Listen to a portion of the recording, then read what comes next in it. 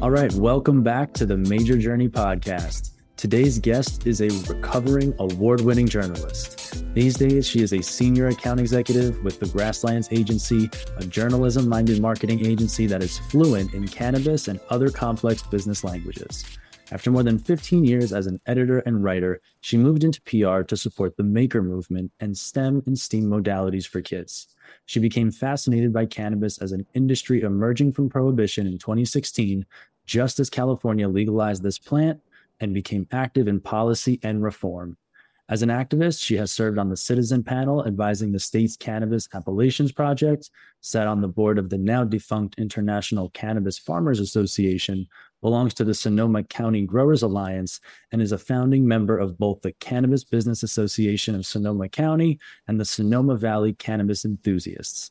In addition to her passion for cannabis, she is delighted to see the pharmacological opportunities that psychedelics offer to everyone's better health as this new industry also emerges into the light. And so without further ado, Gretchen Giles, welcome to the show. Pleasure, Mike. Thank you for having me. Thank you so much for joining us today. So Gretchen, you have an unbelievable story, and you and I were just talking a little bit about that before we came on air. A great place to start, I think, would just be if you could take us back to day one or a little bit before that, and what attracted you to the cannabis industry and how you got into the position that you are today. I came into it a different way than most people would. I came into it through my son. My older son was a lobbyist, a cannabis lobbyist for the state of California. Well, actually, that's not true. Let me back up. First of all, he was in he supported an assembly member, a California state assembly member, Rob Bonta. Rob Bonta is now California's attorney general. But when cannabis became legal for recreation for adults, Assemblymember Bonta helped to lead that. And my son, Max Michalonis, who's actually well known in the industry, they call him Cannabis Jesus, which I just love. He spent a year traveling the state, talking to stakeholders from the top of the state to the bottom of the state and in between, really trying to understand what the best way to help create these laws were. California is funny that cannabis events, if they're state sanctioned, have to be held on agricultural property. And I happen to live 4 blocks from the fairgrounds where the Emerald Cup is held every year. So cool. So my kid would spend the night with me, and he would take me to the Emerald Cup with him the next day, where I would get a contact high the size of Idaho. My son he does not take cannabis. He's a delightful, policy guy. He's in khakis and button downs, and everyone knows who he is. I love it. And as a mother, it was like the experience of a lifetime. And he introduced me to this extraordinary cadre of professionals. And I have never been a good corporate fit. I edited an alt weekly for nearly 10 years. My journalism background, I'm a recovering journalist. I spent 15 years in the alts. I like to be able to use the F word. I like to stand up to authority. And what I found in the cannabis community, as my son introduced me to it, was a collection of passionate, seriously minded, and particularly policy folks who really wanted to see change happen in California and really wanted to preserve, protect, and uplift the traditional legacy craft cannabis market, sun-grown cannabis, Emerald Triangle cannabis, the cannabis that has made California internationally famous. So he introduced me to these people, and I just got turned on. So I started to do something you and I were discussing before we came on tape, exactly what you did, which is I went to every conference. You read my list of groups I've belonged to or helped to found. And, I just started showing up everywhere and meeting people and finding my way into how can I serve? What do I have to offer to this industry as it comes into the light? And what I can do is words and people. And I'd been trained as a publicist. I transitioned out of newspapering in 2010. I loved it a lot more than it loved me. And I was a woman of a certain age with no 401k. So I transitioned into traditional computer book publishing, which then took me to the maker movement. Which is a DIY movement. We hosted fairs, a huge fair in California that we had 150,000 people over a 2-day period, a weekend in May. And then we did it in New York at the New York Hall of Science every September, and we get about 110,000 people in Queens every September as well. And this is all devoted to, blowing shit up. Physics meets art, 3D printing, all of the new modalities. And these are ways to help kids come in and learn how they're going to succeed in 20 years when they grow up. They need to know how to code. They need to understand math and science, and let's make it really fun. So I came from there. So I already knew how to do the PR side of things, and then came into what really is my passion. And as you noted in my bio, with psychedelics now coming online, the pharmacological applications are endless. And I don't know, just yesterday, the Journal of American, the JAMA, Journal of American Medical Association, published a clinical study proving that psilocybin consumption could significantly reduce alcohol intake in alcoholics. People who are drinking 7 drinks a day were suddenly not drinking at all. So psilocybin's actually trending on Twitter right now as we're recording this. So very exciting. That is so cool. I think there's so much good news amid the usual crappy news that is the 21st century right now. So it's a pleasure to be a part of it. That's a big win.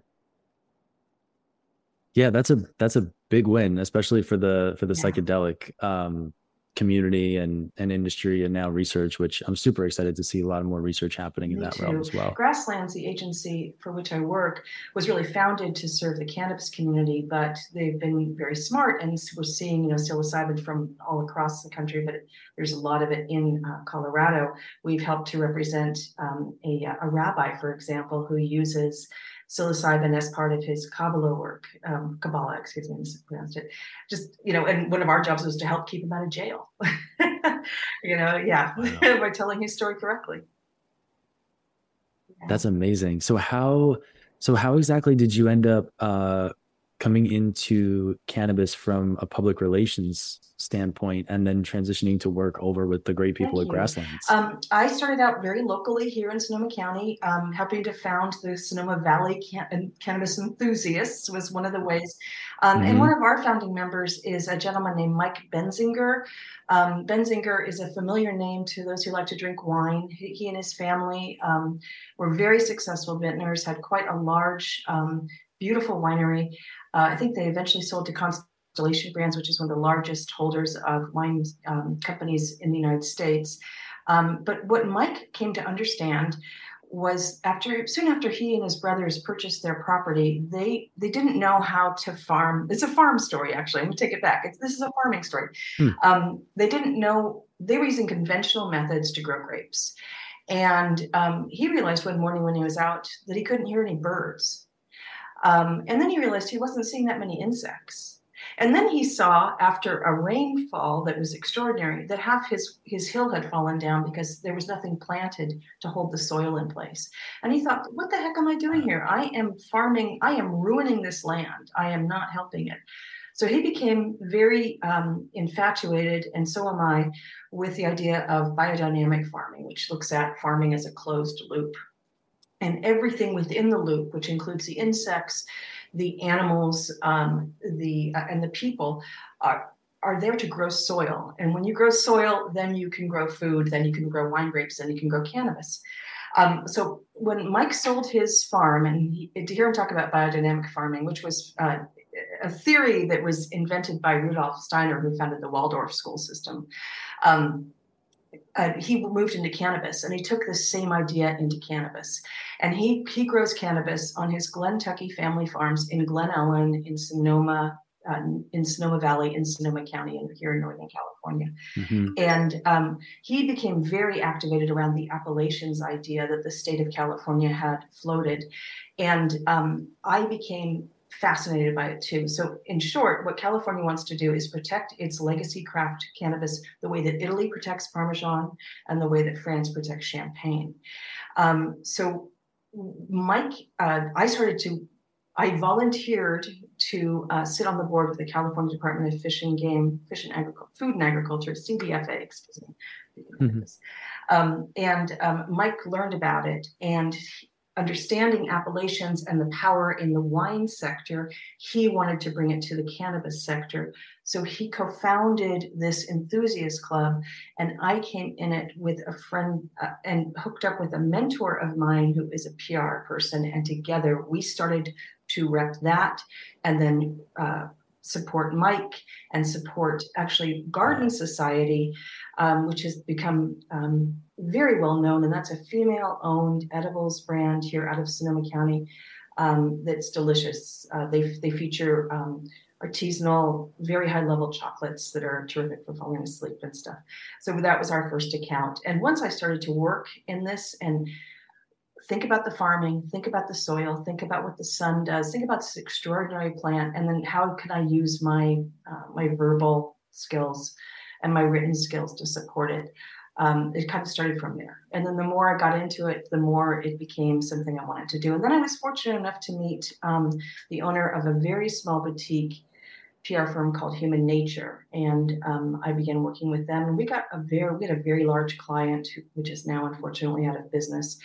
Flocana, the Flow Cannabis Co. Flow Cannabis Co. continues, but Flocana itself is out of business. And that was a consortium of legacy farmers who were able to, what Flocana did was help get them to market, because they had been selling on the, what we call the traditional market illegally. And this allowed them to come into the light, participate in California's Great Experiment, pay taxes, get paid, all that stuff. And that's part of what Flocana helped to facilitate. So that was that was like being dropped into a big green pot of weed, and so much to learn there. So that really helped with my contacts, and I learned quite a bit during that time. I left that agency earlier this spring, and I just reached out to Ricardo Baca, the founder of Grasslands, and said, you know what, we should know each other. And thank gosh we do. He's just a terrific guy. It's an extraordinary agency. He's indigenous owned, very interested in the intersection of art and commerce. Actually, he is helping to host a biennial art show in Colorado that will be in part based in the office at Grasslands in Denver, cool. but will be spread throughout the city. It's a very invigorating environment, and really a pleasure. I feel very honored to work with him. Yeah, from everything that you've just told me, it sounds like a very, very cool place to work. And I know they, just from word of mouth, I know they do incredible work. And so Gretchen, one thing that I was very excited just to get your take on as a PR veteran, PR pro, I'm always interested to get people's takes on what PR and what public relations means to them, because a lot of times there will be, and I found this to be true both in the cannabis industry and also out. PR has an element of murkiness to it sometimes, where people may come and say, I think I need PR, but what exactly is it? So from your perspective, what is PR? And when people ask you that, what is the answer that you give them? Well, the first job I had in PR, I went to my boss and I said, what is PR? And she threw her hands up and she said, exactly. And that was no help. That's funny. That was no help. What I have discovered over the course of the ensuing years is that PR follows marketing. So what we do is we follow whatever the marketing team has done in terms of events, in terms of look and feel, in terms of language for the brand, and then we tell the story. So PR is about narrative. It is about finding the truth and the real. It's about finding the true north for a brand, what actually really matters to them. And if they don't have a true north and what we call a CSR, a corporate social responsibility element in which they give back in some manner, one of the first things I want to do is help them to develop that, because I'm always going to go back to that as a way to help weave their narrative and what they are. So what we're storytellers in PR, frankly. We take the story that the brand, every brand has a story. They have a founder's story. They have challenges. They have, it's a mythic journey. They have, they have achievements. They have lows. how do we tell that story? And of course, obviously, we do want to tell it in the best possible light, but we ain't going to lie, and we do fire clients, Right. and we do refuse to work with clients who don't have the qualities that we require. We don't want to work with people who just want to make money. And that's great. And there's nothing wrong with that. We all need money, but there's got to be more to it. So with Cannabis PR, we're also trying to lift all boats. We are trying to take a plant that grows so readily, it's nicknamed weed, a plant that has extraordinary chemical properties that our bodies are set up physically to absorb in a way that we are not connected to any other plant. We have receptors all throughout our bodies, hundreds of thousands of them, that work in conjunction with this plant. I can't think of anything else that matches that. And it has been demonized for small, stupid reasons that have to do with government agencies back in the 1930s, and take it out into the light and not only show people the extraordinary financial opportunities that cannabis offers through taxation, which are, in the billions annually, but the opportunities it offers to help you sleep, feel de-stressed, concentrate, have better sex, eat more, eat less, stop drinking, be nicer to your kids. There are just so many things that cannabis can offer, and so that's really, we are storytellers. We really take the building blocks and components that the brand has put together, and we take that forward. Obviously, we also specialize in having relationships with media, and something I talk about a lot is ideally, in a perfect world, media needs us, we need media. I'm serving my clients, but I'm also serving my media friends, because I want to make sure that they get the best possible stories, that they get a truthful story, that they get a timely story, and that they get a story that's going to bring, bottom line for them, eyeballs, clicks, whatever they're looking for. I am working for them just as much as I'm working for the client that actually pays me. So is that it all, cogent? Yeah, no, that answers the question perfectly. And that last point that you just drove home is so important. And I believe that is one of the key components of finding the right clients to work with, to what you said prior, where you're not just going to pick up any client for the sake of money. There has to be some foundational trust, a foundation of ethics, morals, characters, values, because otherwise you're not going to want to connect those dots with some of the folks that it may have taken 2, 3, 4, 5, 15 years to develop those trusting relationships that are win-win reciprocal relationships with media folks.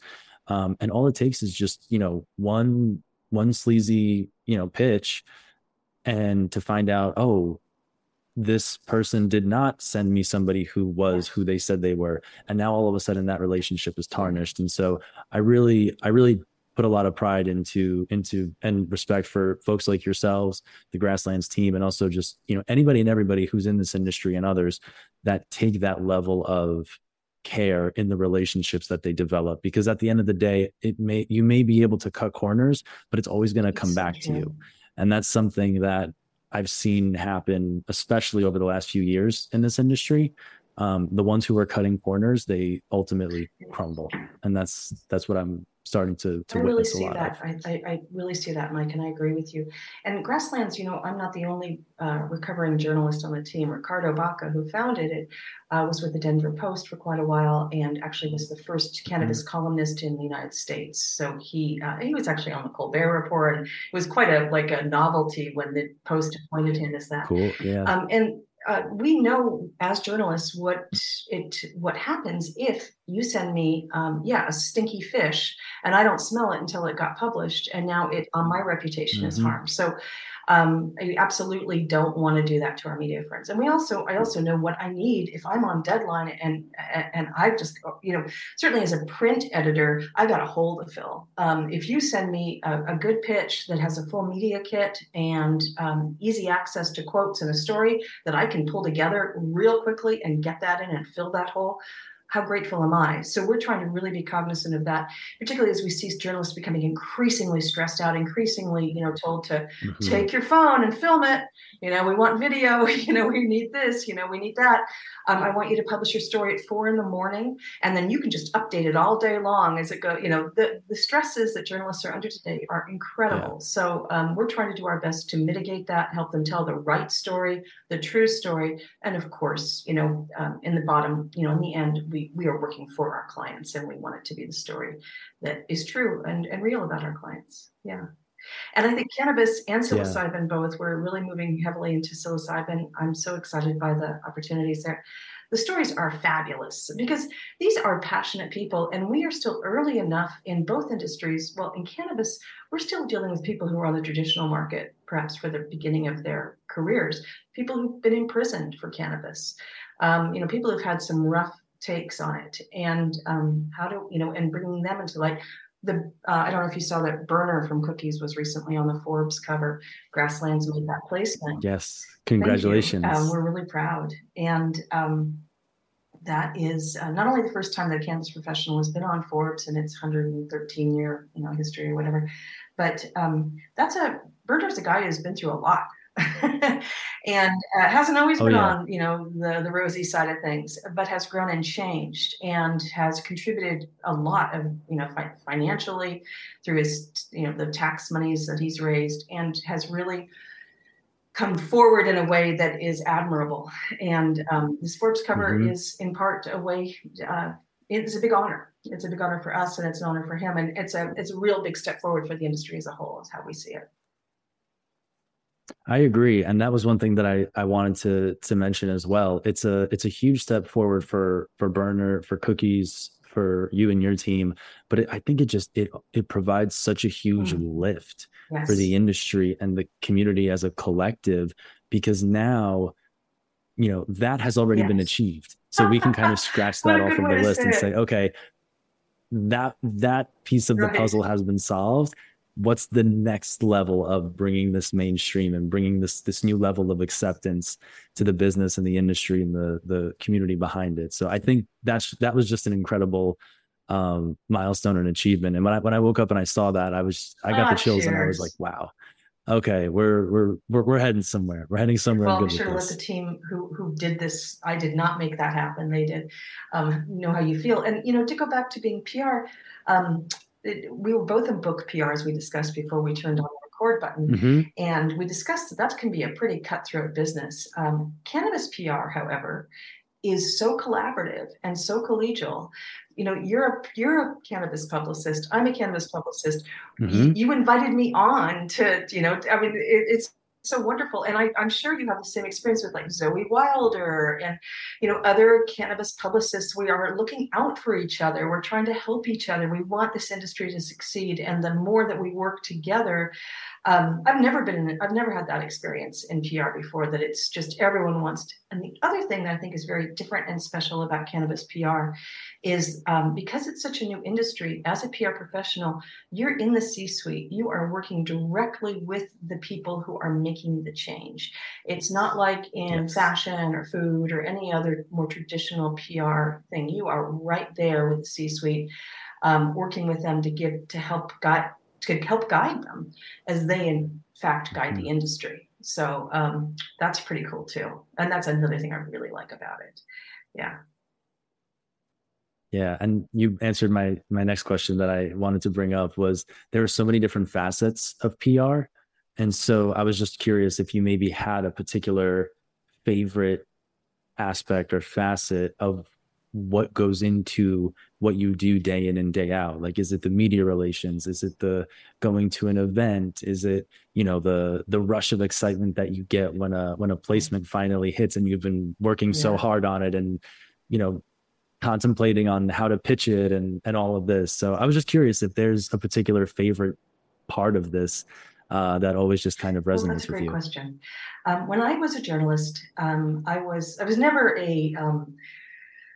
I was never an investigative journalist. There was never any aha. My background really was Hmm. as an arts journalist. I actually won an NEA fellowship for visual arts journalism, writing about the fine arts.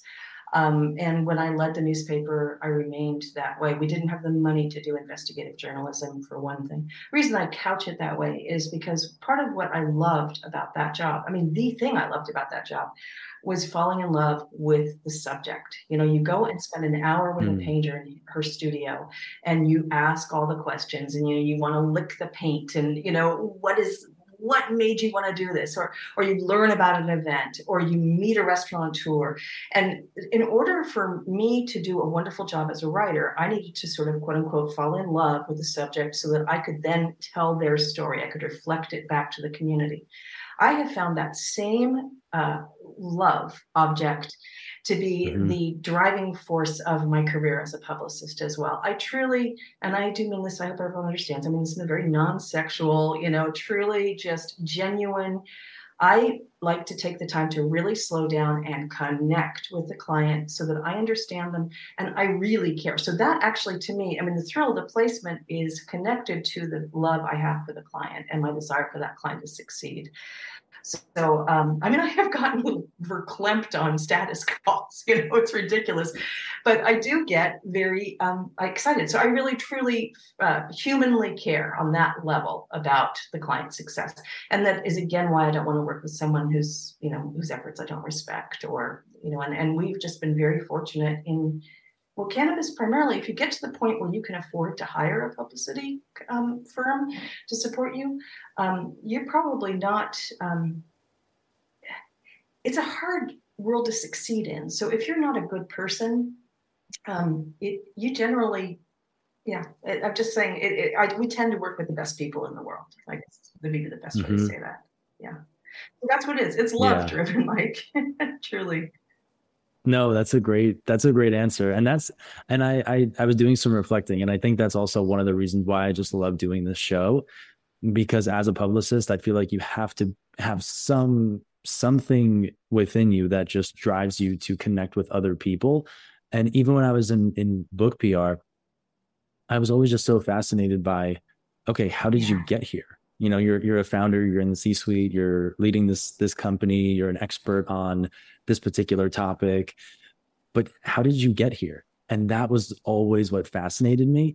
And understanding that and truly being able to connect with that person on the other end of the table or on the other side of the computer now, it helps you build that narrative that you were talking about before that is so important, that's going to help support and lift up every other effort on the team, whether it be marketing, sales, leadership. And so I couldn't agree anymore with you, but I just wanted to share that as one publicist to another. And we're kind of just going back and forth here. I totally agree. And I think that's such a critical part of what we do every day. I do too. And as and being able to use so many different skills, you're using your writing skills, you're using your listening skills, you're using your stick-to-itive skills, you use your sleuthing skills. A good publicist will figure stuff out. I'm sure you've had experience, your client is supposed to send you a logo. They don't send you a logo. They don't send you a logo. You need a logo. It's a dumb little asset, but you've got to have it. But you figure out how to go get their logo. You screenshot it, you turn it into a high-res JPEG, you Photoshop it, you do whatever you want. Same with headshots. Same with getting through to journalists who are difficult to get through to. You follow them on Instagram, you DM them, and you don't hound them. Coming to journalists as peers, I think, is another very important part of what we do, and help to understand that no one's higher than the other person. Everyone's at work here, and we're all trying to do the best possible job. Yeah, totally. And so Gretchen, I have a question for you. So for companies that are just working really, really hard at trying to earn coverage for whatever positive impact it is that they're having in the industry, do you have maybe one or two tips that are kind of just like a general rule of thumb for companies trying to earn media coverage on their own? So interesting. Well, yes. And please take a look at your website and make sure that it is navigable and that the information that people need to know is available. If you are dealing with a hemp-based product in any way, have your COAs on the site so everyone can see that this was grown in the United States, that, hemp is, the plants are very, they pull out of the soil but cannabis, since it's regulated like plutonium, you don't have to worry so much about ingesting it if you bought it on the legal market. Hemp, Lord knows. So, being as transparent as possible to the public.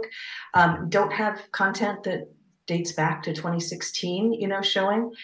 Make sure your social media, which is its own hour-long conversation, is up to date and relevant. And make sure you do, as we've said before, have a CSR of some kind, have a corporate social responsibility. Cannabis is a particular industry. Cannabis was built on the backs of Black and brown people, too many of whom are still incarcerated for a plant that's legal mostly throughout the United States. Cannabis is a female flower. Women and people of color should come first as we emerge and build a brand new industry, period. And I'd be glad to argue about that all day long, but I think we all agree with that. Now, it may not work for everyone to sincerely be able to support nonprofits or causes that lift up the BIPOC community or that focus on women. That's fine. Are you hiring that way? Are you promoting that way? Are you doing anything to bring people of color and women into your organization, train them and promote them so they have an opportunity to succeed? And what do you really care about in this world? Is it recycling?